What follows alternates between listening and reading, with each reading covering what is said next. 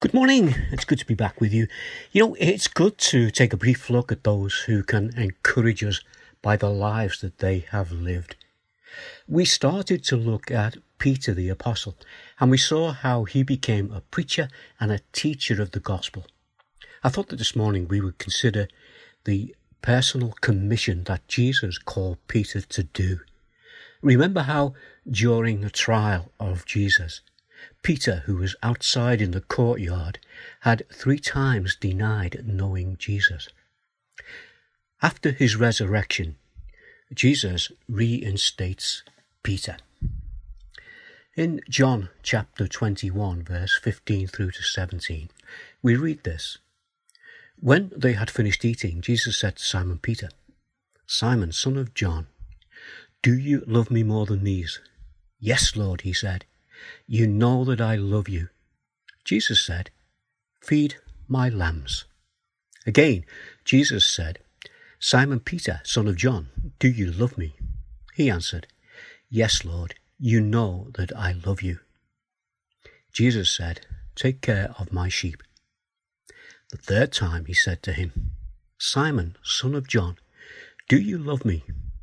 Peter was hurt because Jesus asked him the 3rd time, "Do you love me?" He said, "Lord, you know all things. You know that I love you." And Jesus said, "Feed my sheep." Jesus gave Peter this responsibility to feed my lambs, take care of my sheep, feed my sheep. In other words, look after and nurture and feed those who would become believers, so that they might grow into maturity. And this is what Peter did. We see the evidence of this in the book of Acts and also in the 2 letters that Peter wrote to the churches. In one of those letters, 1 Peter 5, verse 13 to 14, Peter said this, "She who is in Babylon, chosen together with you, sends you her greetings. So does my son Mark. Greet one another with a kiss of love." Well, Rome was often referred to as the Babylon of its day, and Peter is sending greetings from the Christian church that he was no doubt involved with. And he mentioned Mark. He says, "Mark, my son." This speaks of the close relationship he had with Mark. Peter helped Mark to write his gospel, the Gospel of Mark that we have. And we know that Peter also took John, who was the youngest of the apostles. Peter took him under his wing, feeding the young Christians, caring for the older Christians, and feeding the older Christians so that they can grow in Christ. In that same passage in John 21, Jesus continues his conversation with Peter. Let's just read on in that passage, John 21, 18 and 19. "Very truly, I tell you, when you were younger, you dressed yourself and went where you wanted.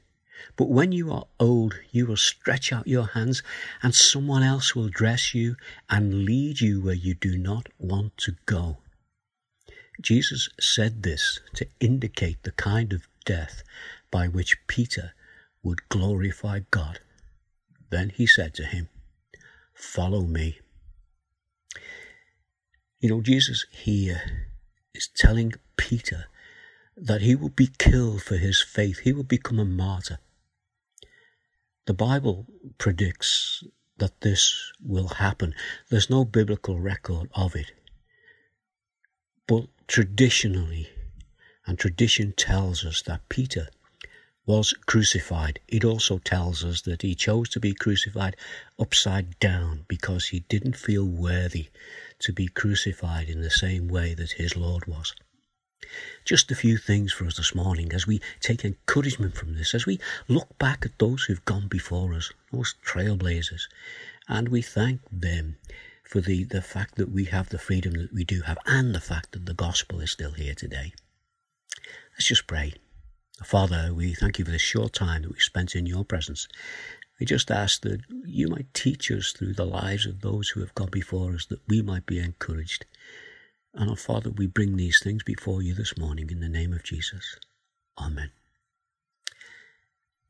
thank you again for letting us share this short time together, and I'll be back again tomorrow, God willing, and maybe we'll have a look at one of the other apostles. Till then, God bless. Bye now.